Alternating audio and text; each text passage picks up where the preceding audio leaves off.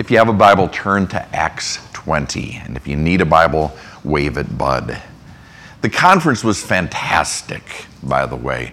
The teaching, it was 5 or 6 of us that were sharing the teaching, really different people, super different personalities in all different corners of Scripture, and yet the Holy Spirit knit it together, and we didn't coordinate anything, but the Holy Spirit knit it together. It all made sense when we were done. Worship was great. Hector was one of the worship leaders, and he picked up like 3 or 4 new songs that he's excited to bring in here. The fellowship, I think more than anything, though, was special. Just the Spirit of God moving amongst the different churches. The koinonia was real. Pastor Dave Fitzgerald from St. Louis sends his love and sends his greetings. Pastor Dave did our men's retreat last year, and he can't wait for the Lord to give us an opportunity to minister together again.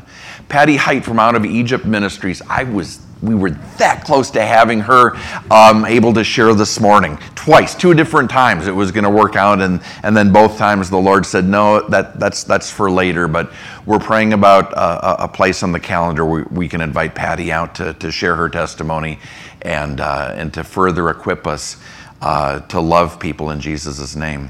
Ken Johnson, part of the fellowship up at Calvary Johnson County, was last here. We were trying to figure it out, and it's probably a decade ago that he came down and shared some prophetic insights. He's been doing a lot of research into the Dead Sea Scrolls, and he shared some neat things up there. I want to get him down to share with us the fruit of some of his research. So I'm leaving things out, but I'll send the link to the conference as soon as it's, I don't know what they do, render and master and upload and all of the things.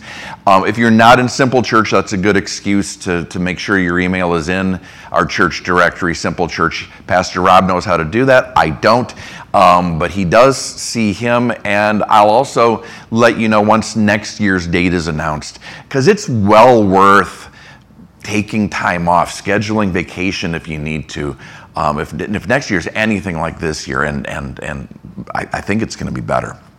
But speaking of time off of work, I'm taking some. Ann and I are, by God's grace. We're taking Michaela back to school. Senior year at Evangel University. We're dropping her off Wednesday, and then we're headed to the East Coast to do a thing we do every year. Some of you know about this with friends out there, but we are leaving you in good hands. Pastor Chris Flynn, the assistant pastor at Calvary Hutchinson, Luke's assistant, is going to be sharing on this Wednesday, a message the Lord laid on his heart from Revelation 2 and 3, the 7 letters to 7 churches that Jesus gives us. So Chris will have some neat things to share, and then next weekend, Pastor Josh and I think Stephanie and the kids are all coming up from Rogers, Arkansas, and it's always a blessing to welcome them back. Pastor Josh asked if he could celebrate communion with everyone, and so we won't be. It's the first Sunday of the month, but we're going to defer to next week because Pastor Josh asked for that privilege. But Acts chapter 20.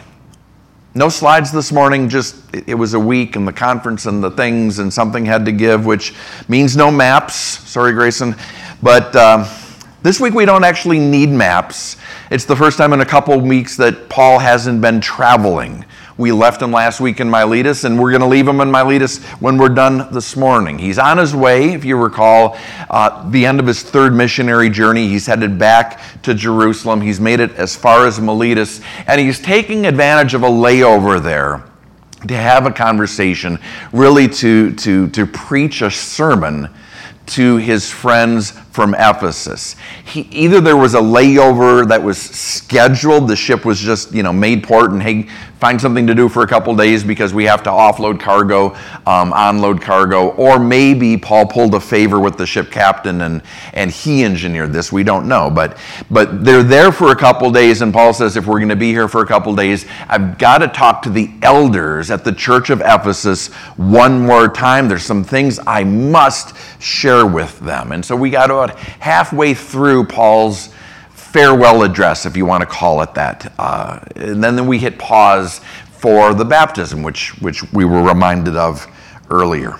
When we left off Acts 20, we got as far as verse 21.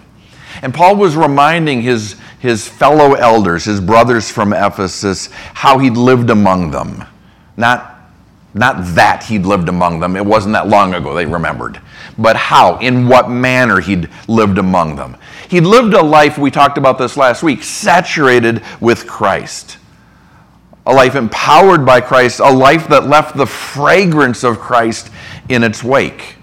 And that was a cool time to stop and do the baptism, because what is baptism? It's a physical representation. It's a symbol of how we are dead in our sin and then resurrected and saturated with Christ. So physical saturation with water, saturation with Christ. So we baptized at that point. But because we stopped where we stopped, you might have been thinking to yourself, Paul, you're kind of bragging.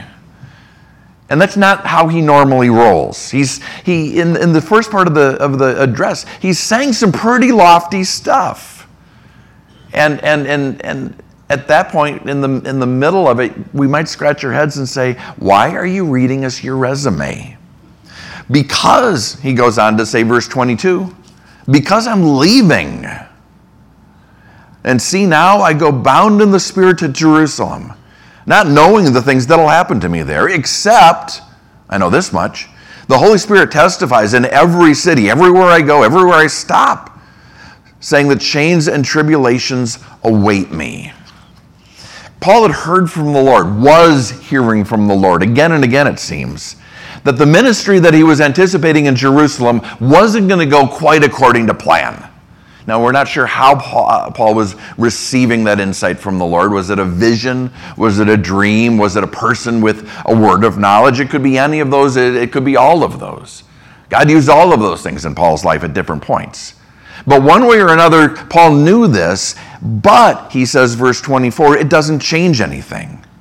But none of these things move me, Paul says, nor do I count my life dear to myself, so that I may finish my race with joy, and the ministry which I received from the Lord Jesus to testify to the gospel of the grace of God. We've heard lots of sermons preached on that verse, haven't we?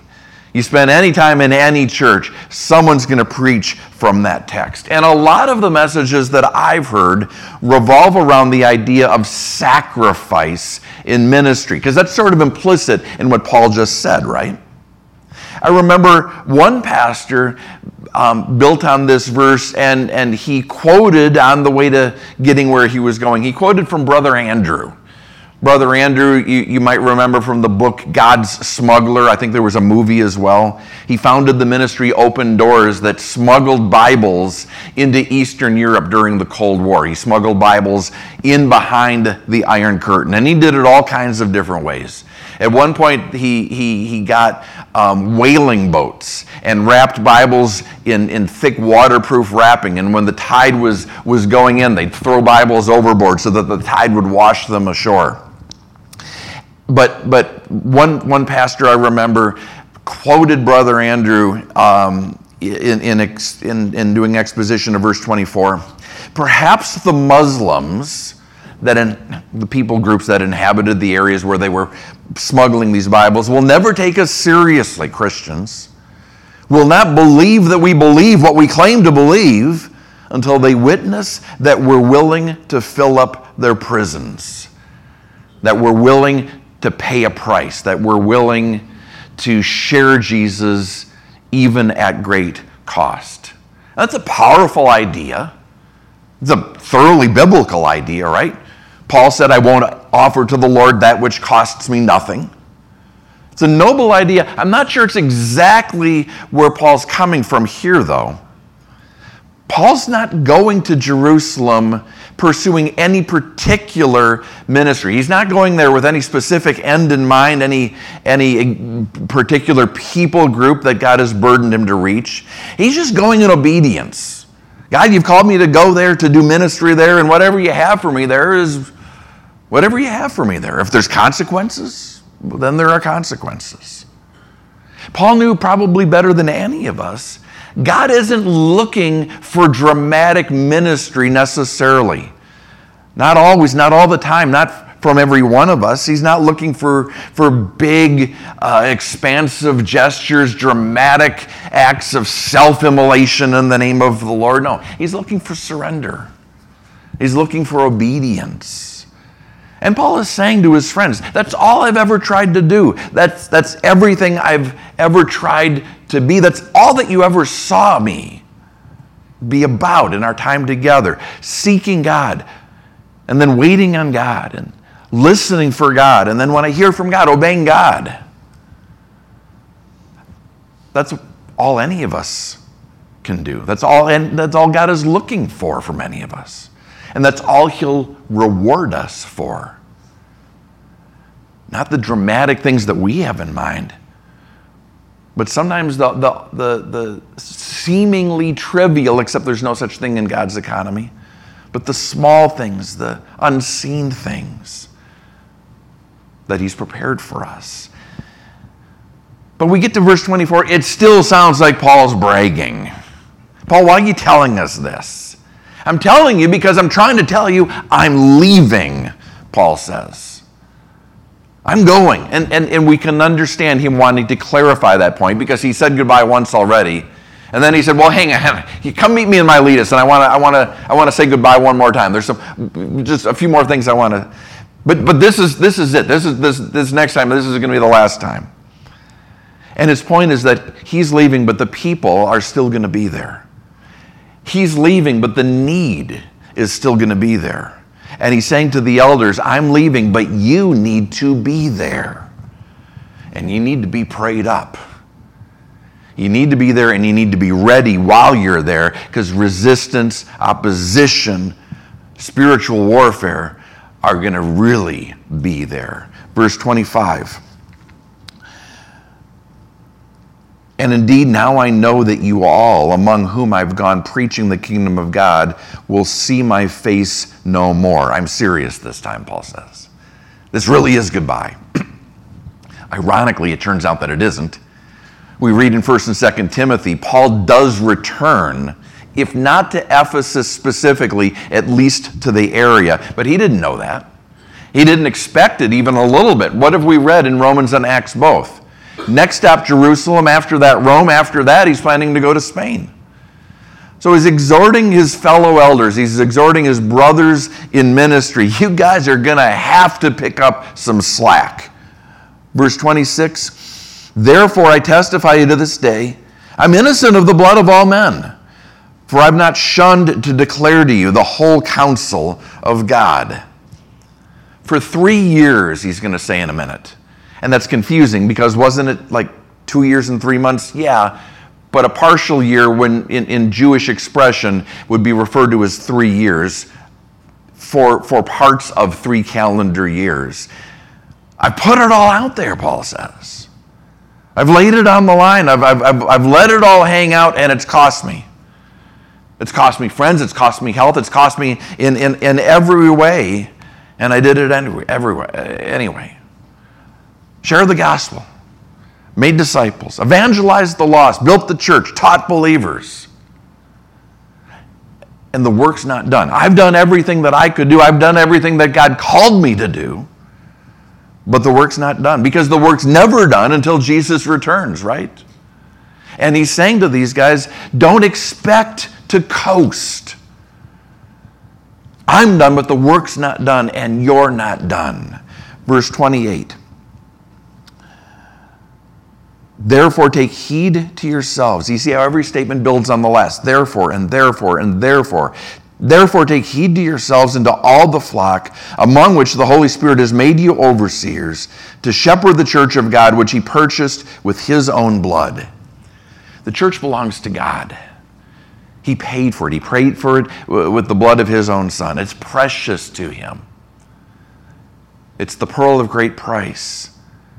He sold everything to purchase it.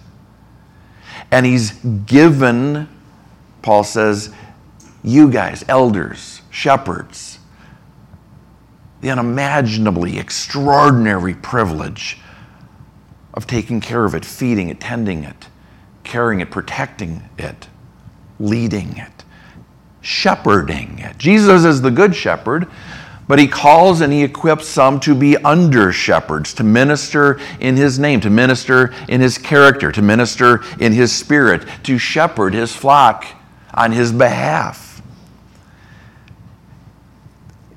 It's a weighty call, Paul wants them to know. And you need to start, notice what he said, you need to start with yourselves. Take heed to yourselves. Shepherd yourselves first. Why? Can't give what you don't have. Can't lead where you're not going. Can't feed someone what you're not eating. You can't protect people from something that you're opening the door and letting in. And you can't realistically expect people to love and surrender if you're not loving others. If you're not yielding to the Lord, if you're not submitting to His Spirit, if you're not pursuing sanctification your own self. And we're all familiar with the stories of what happens when shepherds don't, aren't we? What happens when shepherds don't allow themselves to be shepherded by the Lord and by their fellow shepherds? Many of you have listened to the excellent and yet tragic podcast, Rise and Fall of Mars Hill. How that played out in one church family. If you're not familiar with it, the short version is when any of us find ourselves so busy in the service of the King that we don't have time for the King, bad things happen. When we're so busy in the service of the King that we don't have time for the King, bad things happen. And that's true for any of us. I have a friend who likes to say, we need to make time to take time with the one who made time. If we don't, we'll get confused about who's ruling and reigning. If we don't spend time with the King, we might get confused and think that the King is us and begin to pursue our will and do it in our strength and do it for our glory. That can happen to pastors. That can happen to parents as we pastor our homes. It can happen to people. It can happen to all of us. It will happen to any of us if we don't, Paul's words, take heed. Shepherd the church, he says to his fellow elders, starting with yourselves. But not stopping with yourselves. Shepherd the church, he says, verse 29. For I know this, that after my departure, savage wolves will come in among you, not sparing the flock. Also from among yourselves men will rise up, speaking perverse things, to draw away the disciples after themselves. Therefore watch and remember that for 3 years I did not cease to warn everyone, night and day, with tears. And now it's your turn, Paul is saying. Now you need to stand in the gap. Now you need to be ready. Now you need to labor. Now you need to be ready. Because when I leave, Paul is telling them, brace for attack. Get ready for warfare. And that only makes sense, right? Because Satan is a finite being. Satan is not equal and opposite to God. Satan is a created being. He's a finite being. Can only be in one place at one time, and he has only a limited number of minions, of demons, available to do his bidding. What does that mean? It means he needs to be strategic. It means that he does the math and he calculates where to attack and when to attack and who to attack to do the greatest damage to the kingdom of God. And often, not always, but often, that's at transition points. Mesh points.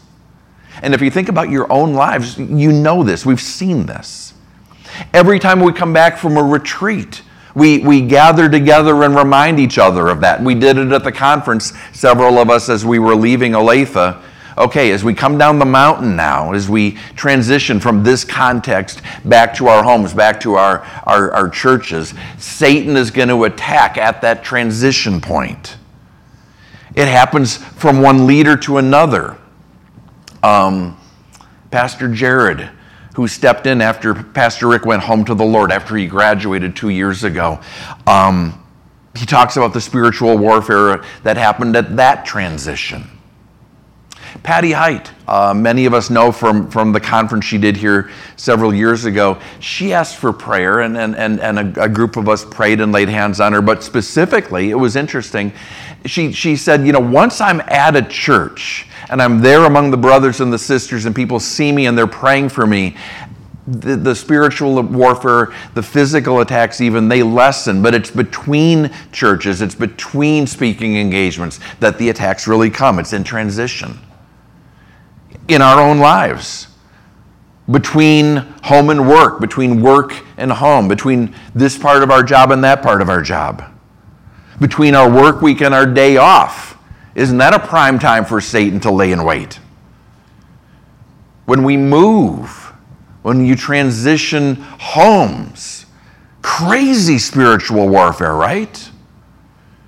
The end of a relationship, the beginning of a relationship. A different season in our physical health. It seems like Satan is behind every bush because he's strategic and he knows that things are most likely to break at the seams, at the welds. And Paul's warning the church at Ephesus, hey, we're coming up on a seam, we're coming up on a transition. And at this transition, Satan's going to pull out all of the stops. He's going to attack you from the outside. He's going to attack you from the inside. Savage wolves are going to come from outside. They're going to try to tear you apart. Do a word search on wolves. When Jesus talks about wolves, he's always talking about false teachers who come in from the outside to divide and confuse and destroy. And that's no less true in our day, right? In Paul's day, teachers had to physically show up is the thing, or at least send writings. In our day, we import false teaching. Because it's there on YouTube, it's there on Instagram, it's there on TikTok. Attacking from the outside. Meanwhile, there's attack welling up from within. Paul's saying there's people in your church right now that are going to go sideways and start twisting Scripture and torquing verses out of context. Why? He tells us, verse 30, because they see a vacuum. When I leave, there's going to be a leadership vacuum if you're not intentional about stepping in, and if you don't step in to fill it, other people are going to try to. And they're going to try to attract a following unto themselves. They're going to say, hey, I'm right. I've got insight. I'm follow me into the deeper things. But they'll lead us away from God. And Paul's whole point is, this is why you should look and listen and follow Jesus now more than ever. And it's no less true in our day than in Paul's day. Transitions, but even not transitions. How does Scripture describe Satan? Hungry lion who's prowling, stalking, lurking, studying, waiting for an opening, waiting for a gap where he can strike, waiting for us to let our guard down so he can pounce. And let's go a little further. One of Satan's favorite ways of striking, of dividing, of devouring is to disguise himself as an angel of light. To send minions, to send wolves disguised as sheep. Sheep who look like, sound like, seem like, appear to be following the shepherd, the good shepherd, but in reality have their own agenda. How do we recognize them? How do we unmask wolves for who they are? How do we spot perverse men with their own agendas? Who might not even realize it, who might be beguiled and deceived into doing the will of the enemy? I actually don't think it's hard. Paul tells us, 1 Thessalonians 5:21, what? Test all things and hold fast to that which is good. He says test all things. To say it that simply, that succinctly, he must mean that we can test and know. Test and recognize. Observe and determine what's good and what isn't. By the way, what's good? Jesus. Test all things. Ask, what are we worshiping if we go this way? Who are we serving if we go in this direction? Where is this road leading? Because it's either Jesus or something else. And that's never not true. Anywhere we go, anything we do, it's either leading to Jesus or something else. It's not hard if we ask the question. What's hard is remembering to ask the question. And what Paul is pointing out is we need to be diligent. We need to be ruthless asking. We need to be Bereans, receiving the word with all readiness of mind, Acts 17:11, but searching the scriptures daily to prove whether this is good or weird, to make sure nothing weird slips in. Satan is the great counterfeiter. And we remind ourselves of that most often when we're studying the end times. Because when we look at Antichrist, we remind ourselves anti doesn't just mean against, it means in place of. Antichrist is going to present himself not as against Christ, but as the Christ. He's going to present himself as our Savior, as our Messiah. And the false prophet is going to do a pretty good job imitating the Holy Spirit. Satan's a counterfeiter, and he's a counterfeiter even today. And even today, he's imitating the things of God to undermine the church. He's even, listen, using things that look like God, things that accord with godliness to undermine the church. What am I talking about? What am I not talking about? Political causes and candidates that espouse family values. Legislature that aligns with our Christian ethics and morality. Diets or plans or self-help programs that are built on biblical principles. Prophetic warning that calls out and highlights current events. Charismatic speakers that seem to have a like-minded worldview. What's wrong with any of that, Patrick? Nothing necessarily. Any of those things might be fine in and of themselves if they're things that God has called us to, brought us to. But remember Paul Tripp's line. A man that I admire tremendously who said a lot of things that I think are great. This is perhaps the most important he's ever said. Good things become bad things when they become controlling things. Even good things become bad things when they become heart-controlling things, when they take the place in our hearts that's supposed to belong to God and God alone. Anything that replaces God in our heart as our focus, as the object of our worship, becomes a bad thing. Jesus might lead us to support a particular party or candidate, to lobby for a piece of legislation, to follow a plan or a program he knows will be helpful, to heed a prophetic warning, or to be inspired by a speaker. But if we find ourselves, listen, if we find ourselves so busy in the service of the King, doing royal things, that it costs us our time with the King, we've got it backwards. If it starts to cost us our prayer time, if it starts to erode our worship, if it starts to compromise our time in the Word, if our first best energy and our evangelism is evangelizing people to a place or a program or a plan or a person that's not the person of Jesus, we're doing it wrong. And we'll be doing it wrong. Something will be wrong. Something will happen.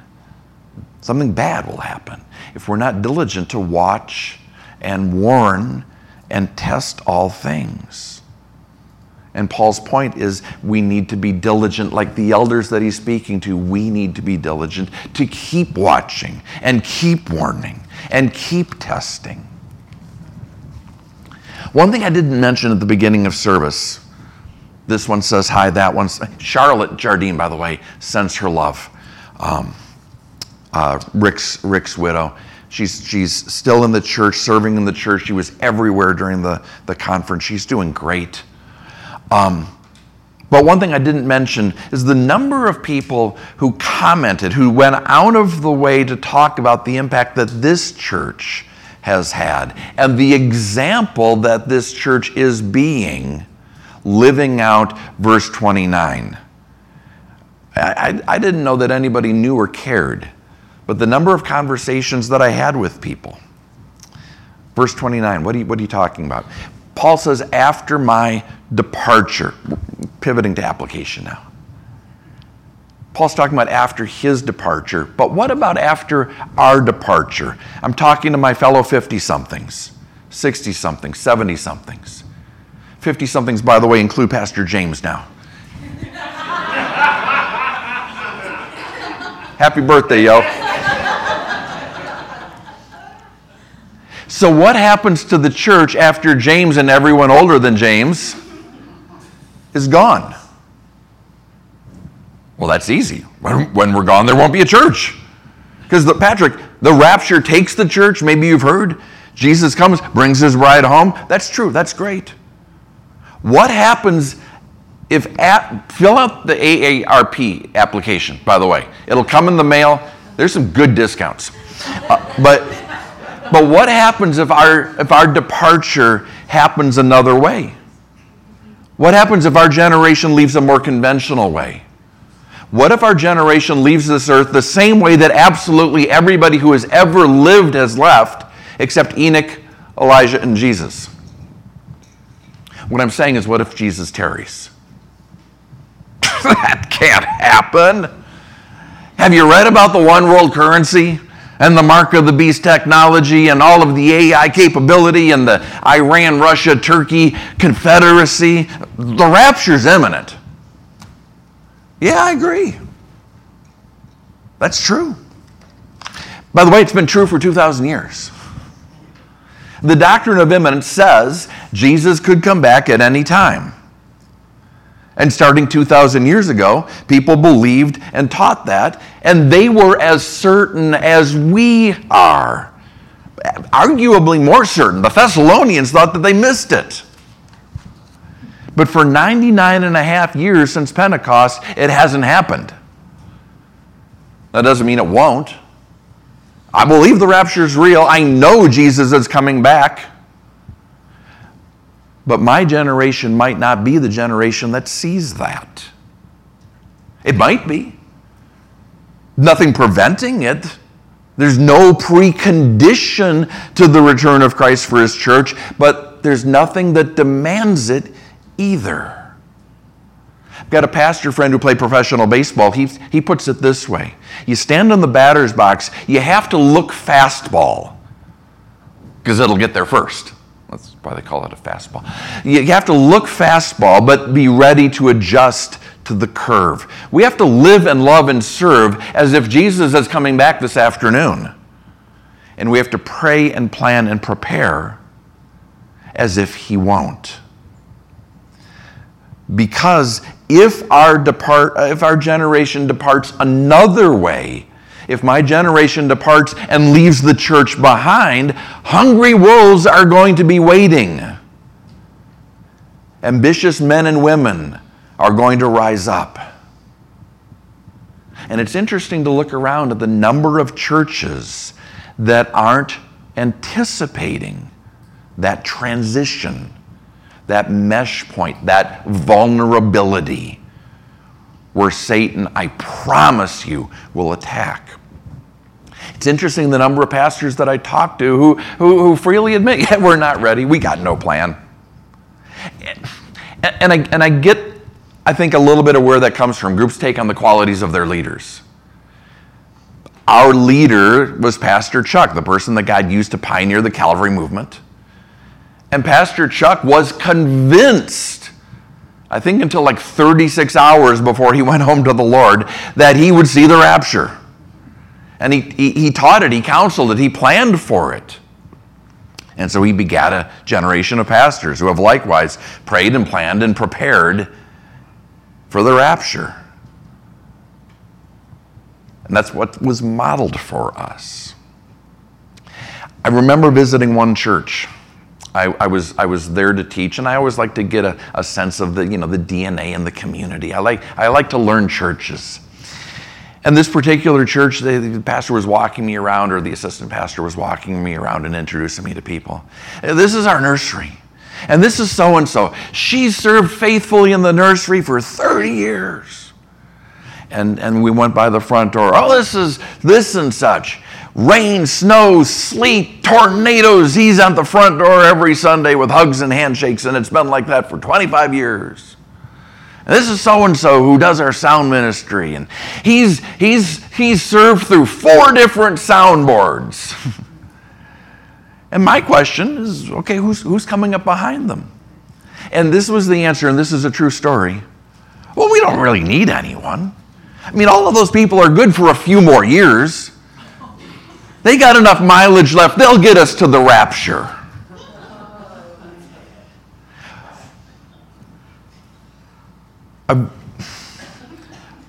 But what if they don't?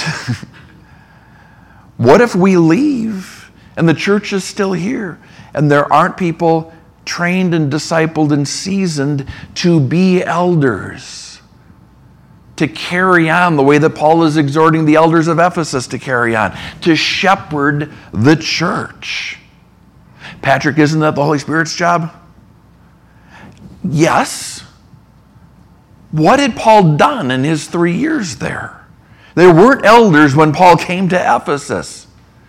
3 years later, he had seen the people that the Lord was raising up, the people that the Lord was calling and gifting, and Paul poured into them, invested in them, gave them opportunities to serve, gave them feedback, gave them experience, so that when he left, they were ready to step forward.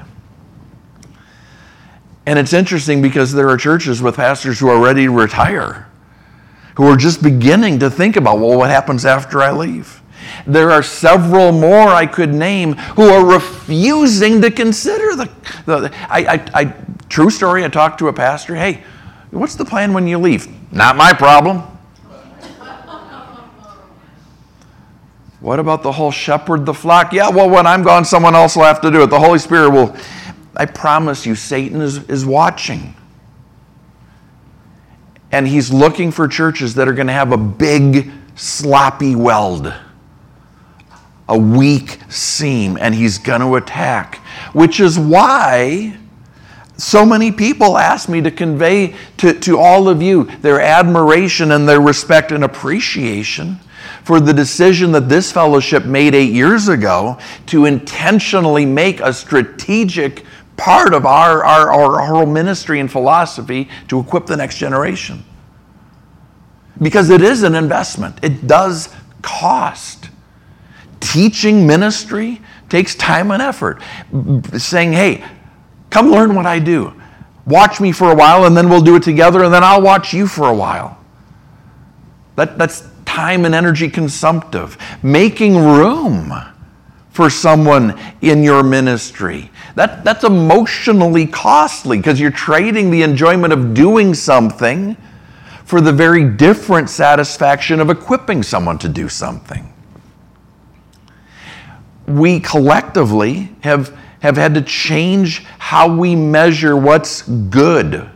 How do we evaluate ministry? Because in inviting new people in and giving them a presence and a platform, sometimes there's a drop-off in quality. It just, anybody who's new isn't going to do something as well probably as the person who's been doing it for 20 years. That can be frustrating.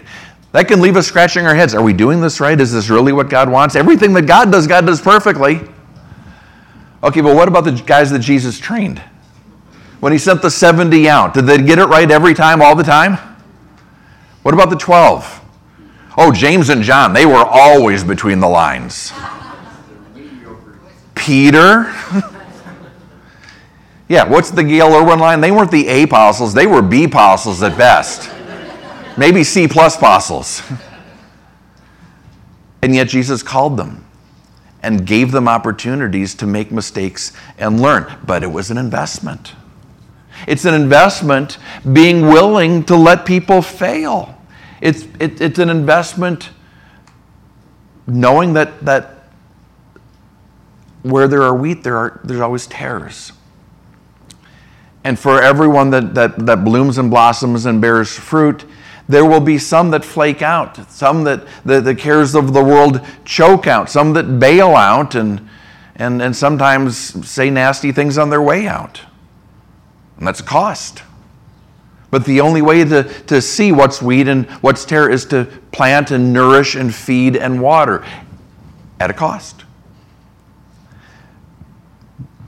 It's a cost being willing to fail. It's a cost being willing to succeed. It's an investment to train people up only to have them go out and the return of their investment happens in a completely different church.